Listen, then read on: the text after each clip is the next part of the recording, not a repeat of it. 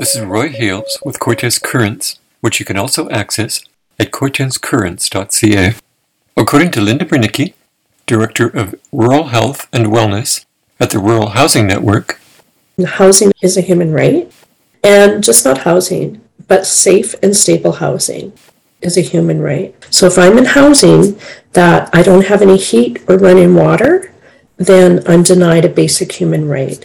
And it takes all levels of government and all levels of society to work together to start to develop responses that is going to limit homelessness. That includes those people that have lived and living experience of homelessness and at risk of becoming homeless, to service providers, to different levels of government, to organizations, to society as a whole. We have become stagnant to homelessness and almost like saying that it's okay.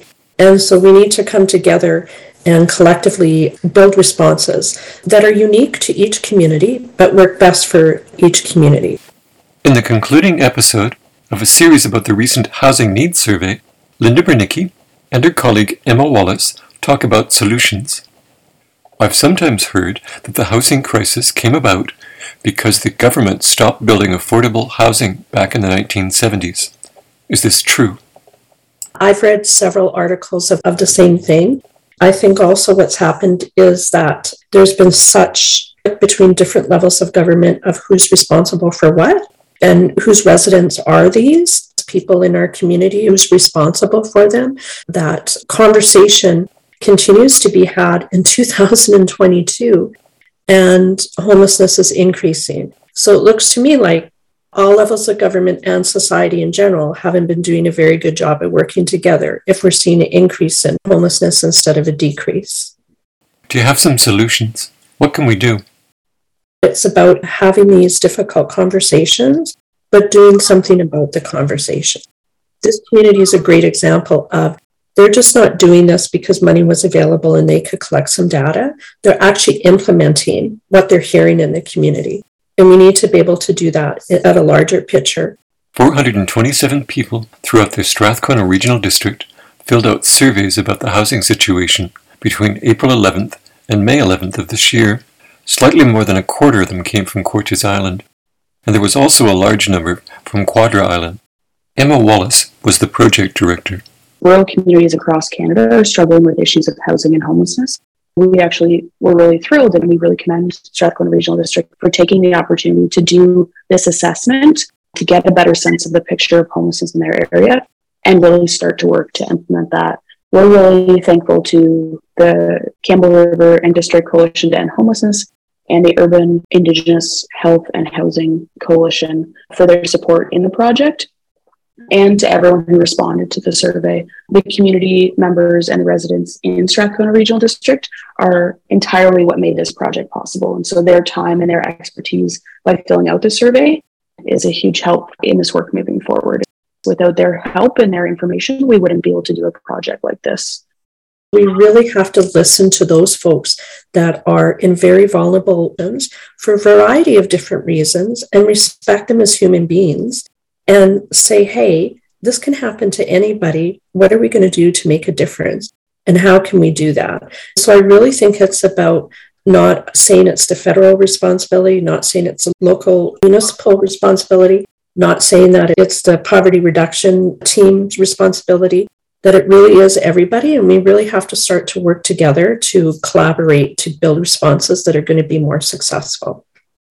One of the things that Strathcona Regional District was really interested in hearing is actually hearing from respondents in terms of what they think is the best way to stabilize the housing situation, which is a really great approach. It's a kind of a really community-based and collaborative approach to addressing issues of housing. We asked 2 questions for respondents. One of them was, if you own property that could have a secondary suite or a separate dwelling on it, but doesn't currently, what would encourage you to have a long-term or year-round rental unit on your property? In terms of Cortes Island, most folks noted that they would need zoning changes and or financial support to allow for a secondary dwelling or rental unit on their property.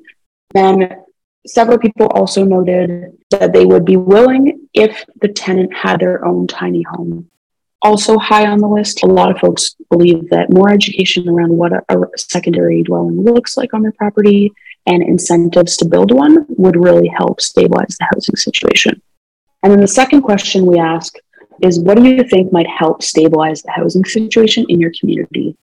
If we look at Quadra Island and the other islands, most respondents feel like more housing options and more creative housing options. That's tiny homes, carriage houses, dock homes, and income-based affordable rental units are the way to address the housing crisis in the community. Additionally, folks suggested an empty homes tax. That would be a tax put on property owners or homeowners who keep their homes empty in the off season and are only renting them in season as vacation rentals. Strathcona Regional District took a really great community collaborative approach. They were really looking for resident input in this. Overwhelmingly, those are the two things we heard. We need land rezoning so that we can have secondary dwellings or rental units on our properties. And we think a empty homes tax will help stabilize the housing situation in our area. She also spoke about transitional housing. We don't have an exact number of who has stayed in transitional housing, but what we do know is that 49 people in Cortez and 13 in Quadra were either emergency sheltered or provisionally accommodated. This means that they were either staying in an emergency shelter, a weather shelter, a youth shelter, domestic violence shelter. They were maybe couch surfing, living in an abandoned building, or they were in a transitional housing unit. There are not many transitional housing units open right now in the Strathcona Regional District. So I think it's fair to say that very few of those folks are staying in transitional housing. And so one of the goals of this project was to get a better sense of if folks would be interested in staying in transitional housing. Once we have that information, service providers across the region can use that information to advocate for housing supports. One of the big things when we look at housing is actually also the services that we provide to folks who are struggling with housing. They go hand in hand. One of the things that we've recommended is to advocate for accessible and affordable community services. Many respondents in the survey noted difficulty accessing basic needs, specifically shelter and food services, for a variety of reasons, including operating hours, distance from their residence, and then lack of transportation.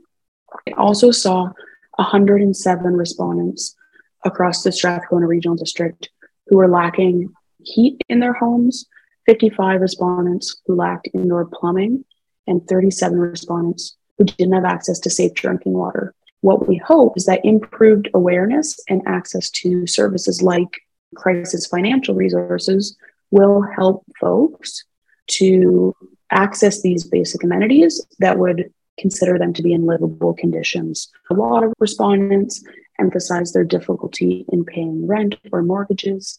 They're finding that they're falling behind without a stable income. So again, really promoting that crisis financial support and basic needs supports are available to folks in the community is critical in ensuring that respondents don't lose their homes. Maybe even more importantly, many individuals highlighted the concern of transportation in the Strathcona Regional District. A significant number of respondents indicated that they're traveling upwards of 3 hours to access his services, anywhere from groceries to doctor's appointments to laundry services to mental health care. Others noted the increases in prices associated with that long travel, increased ferry costs, increased gas prices, and then the increase in actual services themselves. What we're looking at is a group of folks who are really struggling to access those services. They're facing a lot of barriers in accessing services. Significant group of folks in the Strathcona Regional District are actually walking and hitchhiking to access services. They're really in need of services, but have no means of transportation to get there. It's taking part in quite high-risk behavior in order to get the services they need to stabilize their housing or their health, or to access food and water services.